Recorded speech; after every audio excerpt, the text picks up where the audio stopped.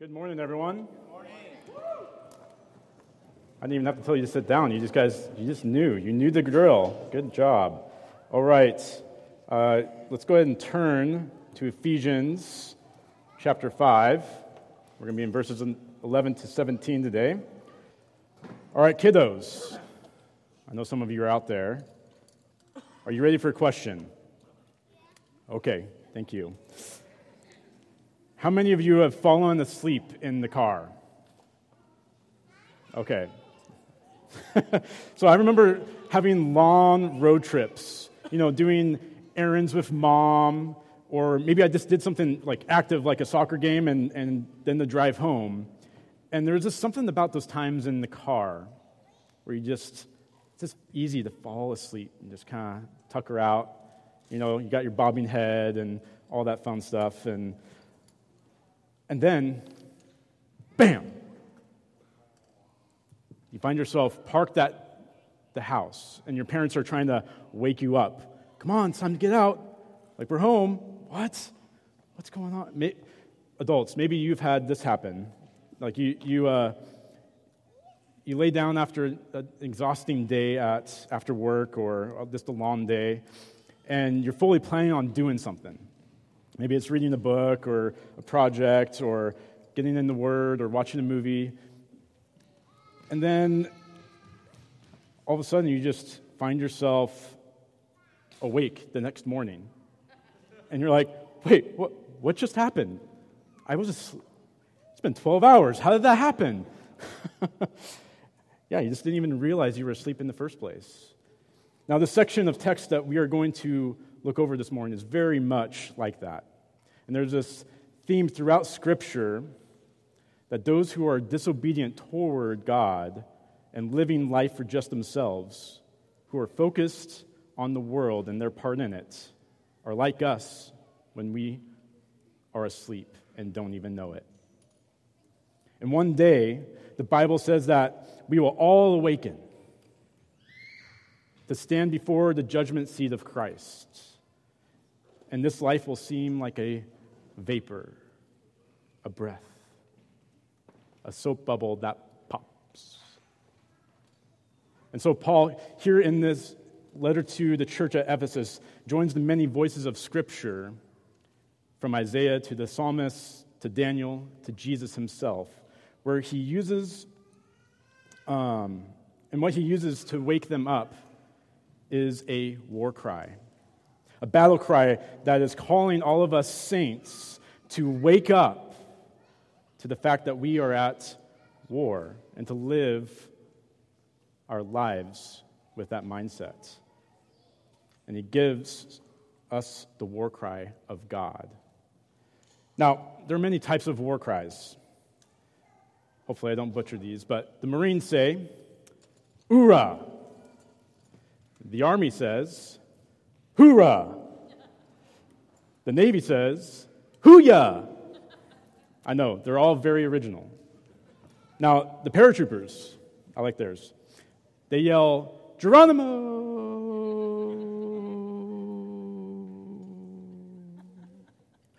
when they leave from the aircraft, right? So, parents, you may want to cover your ears. Kids, I'm going to give you 2 seconds. Only 2 seconds. Because I want to hear your loudest war cry. Okay, I'm going to count down. And when I say go, you're going to give your war cry.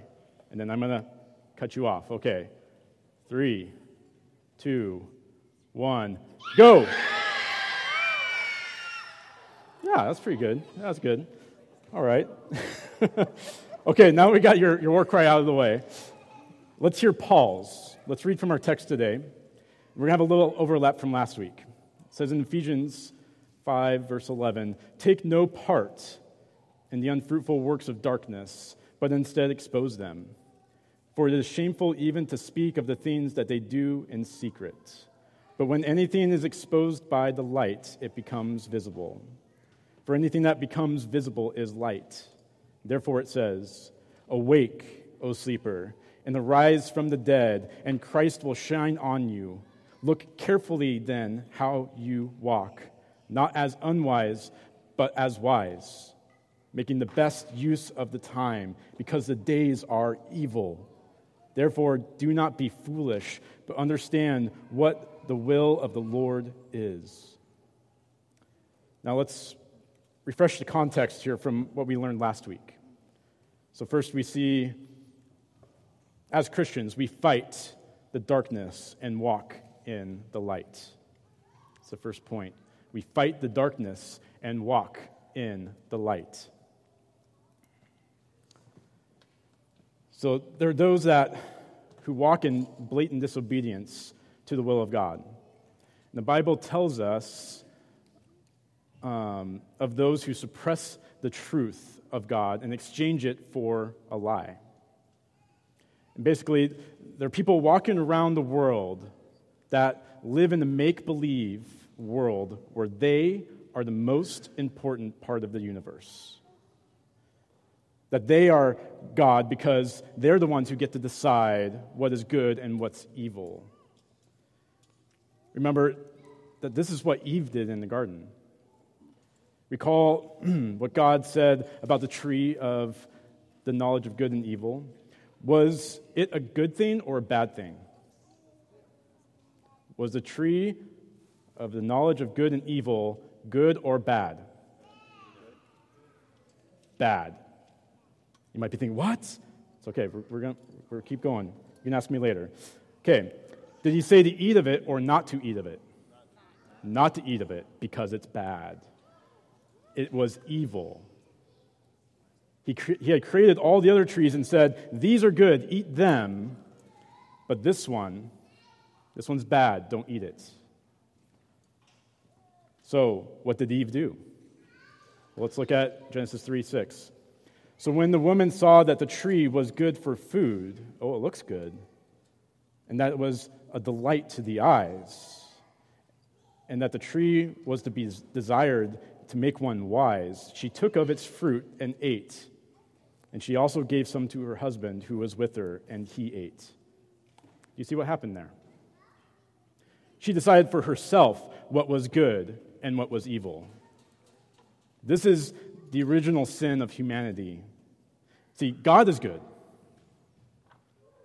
He is the one who decides what is good and what is evil. And if we actually trusted him and were obedient to his rule in our life, we would do what he wills. But we rebel and take his position as God and determine for ourselves what is good and what is evil. This is why the prophet says, whoa!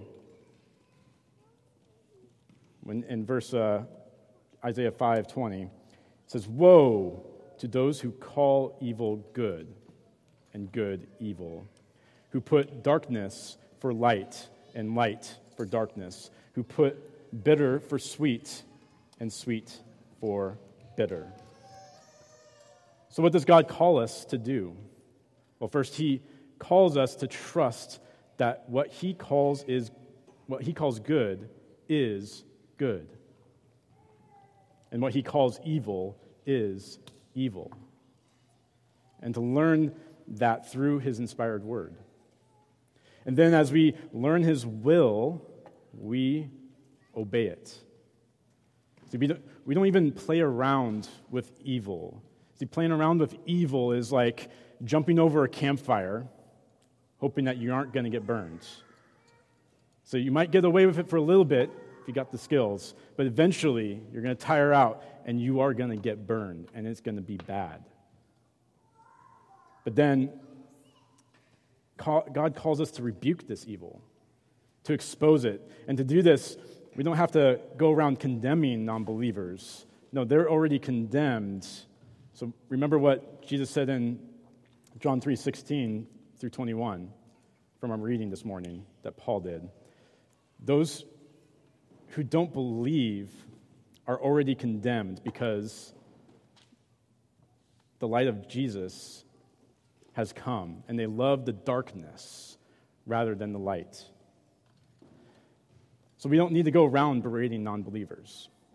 We expect that they are not going to follow God's will. Our job is then to rebuke those who call themselves Christians and yet do not obey Christ. See, these are the people Paul was talking about in verse 6, those who deceive with empty words. They proclaim to follow Christ and love Christ, but they do not obey him.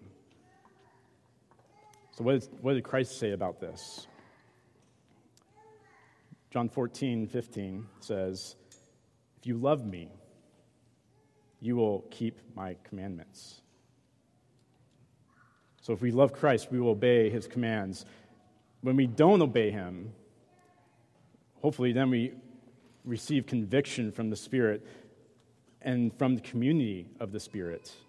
And then we are to confess and repent so that we do obey. So if you're listening here and thinking, man, I just don't desire to obey. I don't desire to obey God. And I would ask that you pose this to yourself. Have I truly given my life, my allegiance, my full trust to Jesus Christ as both Savior and King? And if not, today is the day for you to declare and to start walking in that. Hans and I will be in the back if you want to talk more about what it means to follow Christ. So Jesus Christ came to the world to save sinners, and that's us. He paid for our sins on the cross by dying a death that he did not deserve.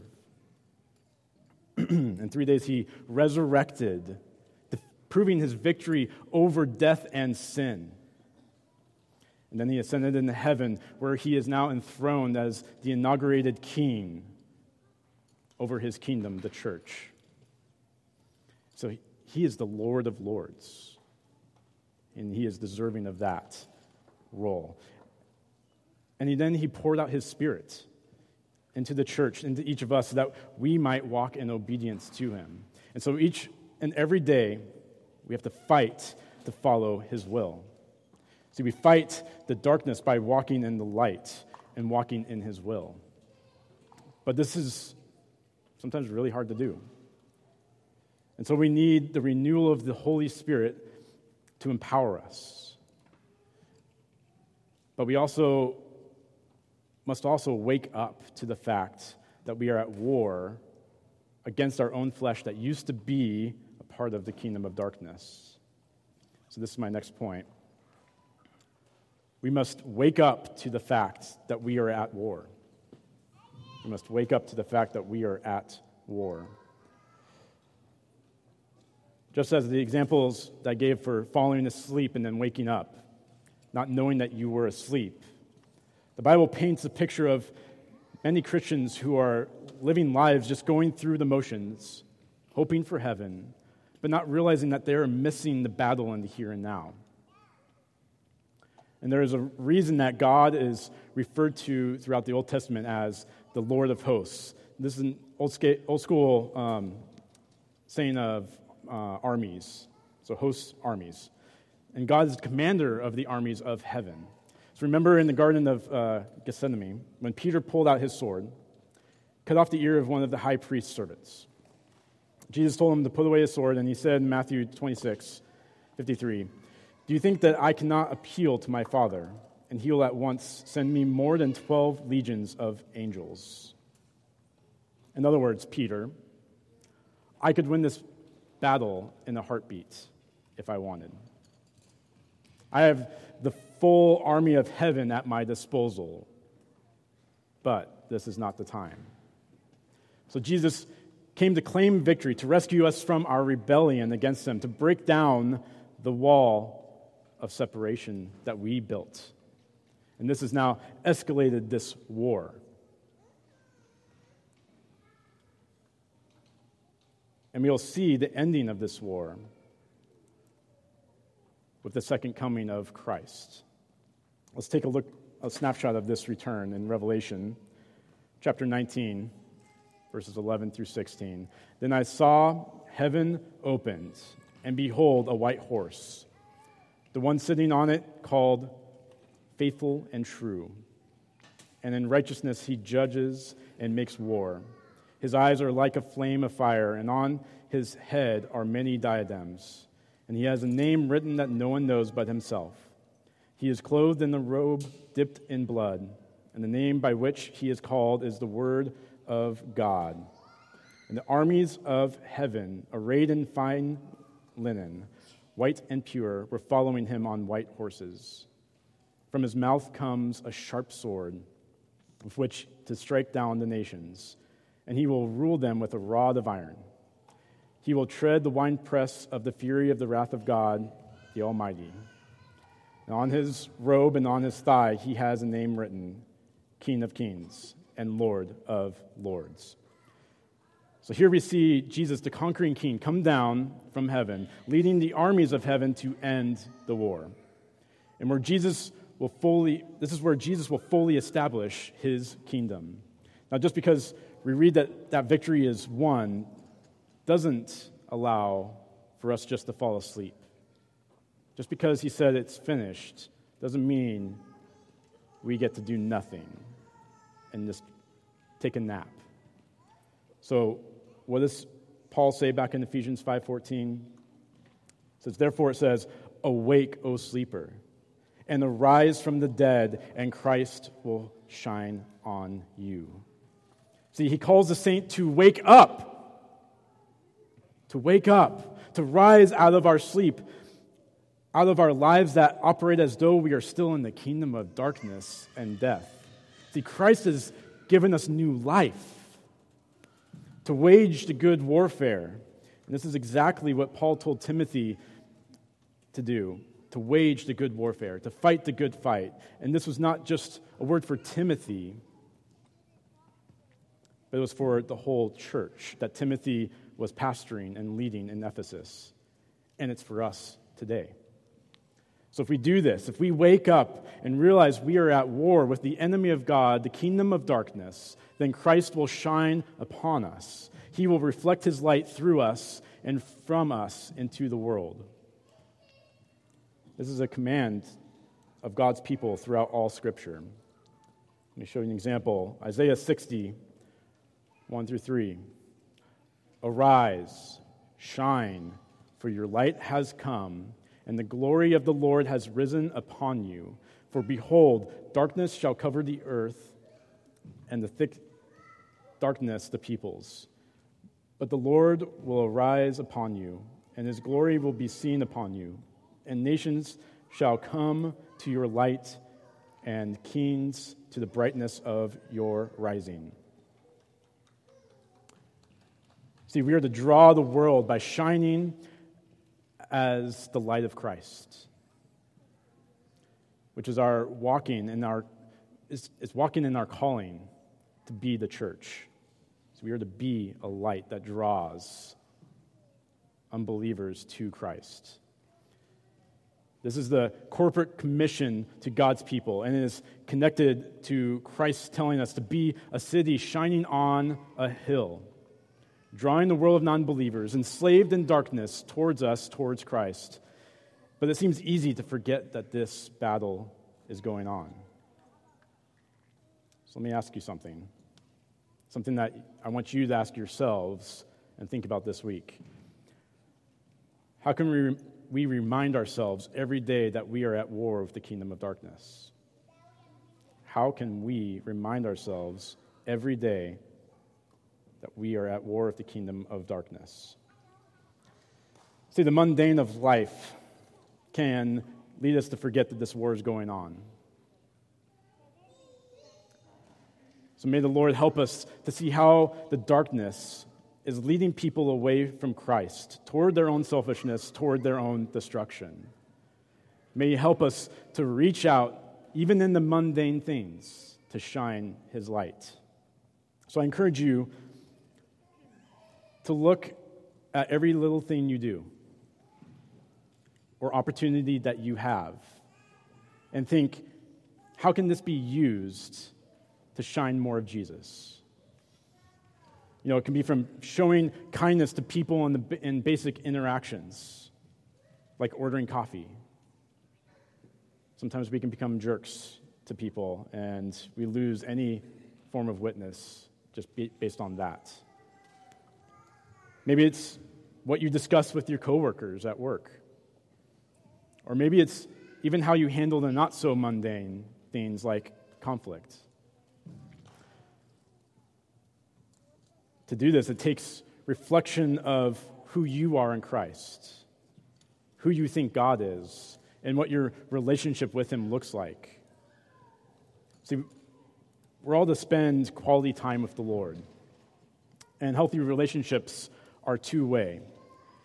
And the thing is, the Lord, He is faithful on His part of the relationship. See, He has stated His love for you. He continues to state His love for you. And He is communicating through His Word and through His Spirit with you.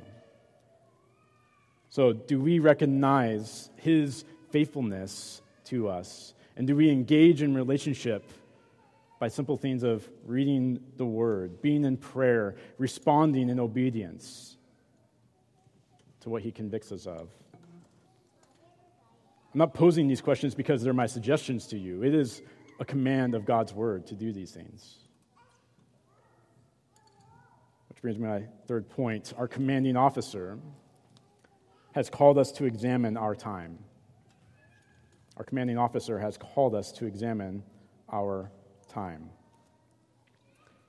So God speaks through the Apostle Paul to commission us, to give us our commands as soldiers, fighting in the midst of the battle. So the first thing I must ask you is, do you consider yourself a warrior for Christ? Raise your hand if you are part of the army of Christ. I'm glad you recognize that we are Christ's soldiers, and we are to wage war under His commands. Now, how do we wage war? What are our weapons? Like, He didn't just start passing out machine guns. That's not what He's talking about. Well, let me give you a preview in chapter 6 of Ephesians. Turn there to Ephesians 6:10.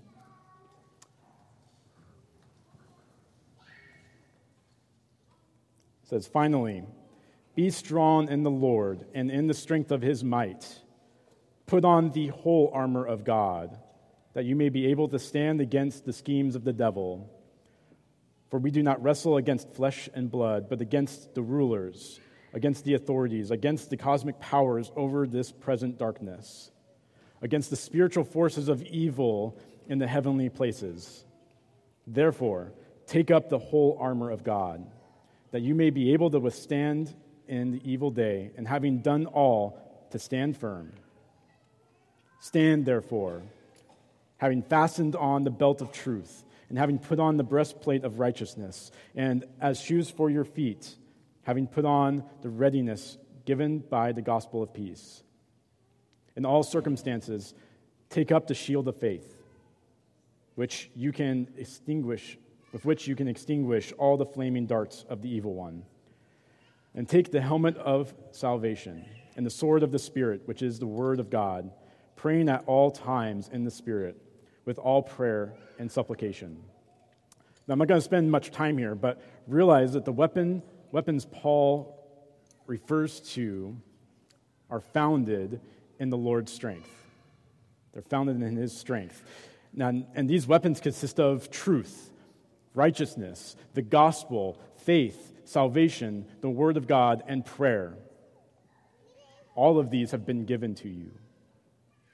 All of them. You all have access to these. Now, they're not conventional weapons that the world thinks of as effective for warfare. In fact, the world would think that these are worthless. Yet, consider with me the effect that Jesus has had over the centuries by equipping His followers with these weapons. There has been a countless number of souls saved from destruction and brought into God's kingdom. There has been countless acts of genuine love and compassion to battle the darkness in this world. There have been persecutions of the church and martyrs for Christ's sake, which did not shrink the church. It only fueled its growth. See, the church has been in the fight by God's leading and strength. My question to you is, where are you at in this fight? Where are you at in this fight? This is a question that we must all ponder. Paul gives us some insight on how not only to process this question, but how to follow through it. So back in Ephesians 5, verses 15 through 17, look carefully then how you walk, not as unwise, but as wise, making the best use of the time, because the days are evil. Therefore, do not be foolish, but understand what the will of the Lord is. So, to wage war, Paul gives us one command that has three contrasts to follow it and help us understand how to fulfill this command. So the command we see in this verse is to examine our time and make sure that we are using it for redemptive purposes. Let me repeat that. The command is that we examine our time and make sure that we are using it for redemptive purposes. So here are the three checks, the contrasts that I was talking about to do this. So ask, is it wise or unwise? Is it wise or unwise? Is it good or is it evil? Is it good or is it evil? Is it foolishness or God's will? Is it foolishness or God's will? Remember to keep in mind how this applies to redeem the time in your life. Now, I'm not just talking about reading your Bible more or praying more. Those are good and play into this. But beyond that, it's also being a light to others, reaching out to others in the darkness to show and speak and stand firm for Jesus Christ. So let's say you have a coworker that's having a rough day. Show them a listening ear, leading them towards encouragement to press on, and maybe the gospel, if they will hear it. When you see conflict and you have opportunity to step into it, be a minister of reconciliation. Walk in what is wise and good and God's will in each of these situations. Now, these could be a small seed that does lead to the acceptance of the gospel in someone's life. Now, sharing the gospel isn't about just getting up on your soapbox, like I am right now, and preaching it. It's a mix of letting people see it work out in your life and for them to hear the truth. Now, if the truth of the gospel isn't seen in your life by others, guess what they're going to call you? Hypocrite. And they'd be right to do so. But I would then offer to you to take the opportunity to show them repentance. When you recognize the hypocrisy, repent back to Christ and what His will is. And then that will show them a portrayal of the gospel truth. See, the grace of Christ has given us the ability to change direction back toward Christ, toward redeeming this time. So these are all just some samples of walking in what is wise, what is good, and what is God's will. And we need to be good stewards of the life that Christ has given us. And rather than letting life happen to us, we need to steward life. So this week, I want to challenge you to sit down for 30 minutes. 30 minutes, at least 30 minutes. And I want you to honestly ask the Lord to impress upon you what is His will when it comes to your time, your talents, your treasure, and your relationships. So what's your plan of attack against the kingdom of darkness in your time, talents, treasure, and relationships? And as you're thinking through this question, if you find that conviction comes, I want to challenge you to put together a plan on how to bring that part of your life into obedience under Christ. But if you walk away from that time feeling encouraged that God has given you growth in these areas, I want you to celebrate Christ's work in your life. Rejoice in your obedience because God does.